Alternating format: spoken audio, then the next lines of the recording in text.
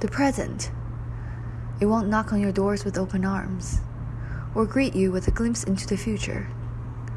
Would you ever really expect it to be that easy, anyway?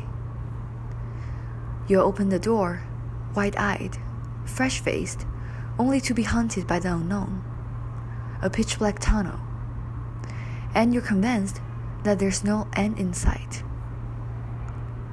But you catch a faint glint of light. You take one step. You start running, but no matter how fast you run, no matter how much effort you put in, you're still not there. You look around you, there's no audience to cheer you on. You and your words are your audience. But you're one step ahead. You're 1 yard closer to remarkable. You know where you've come from.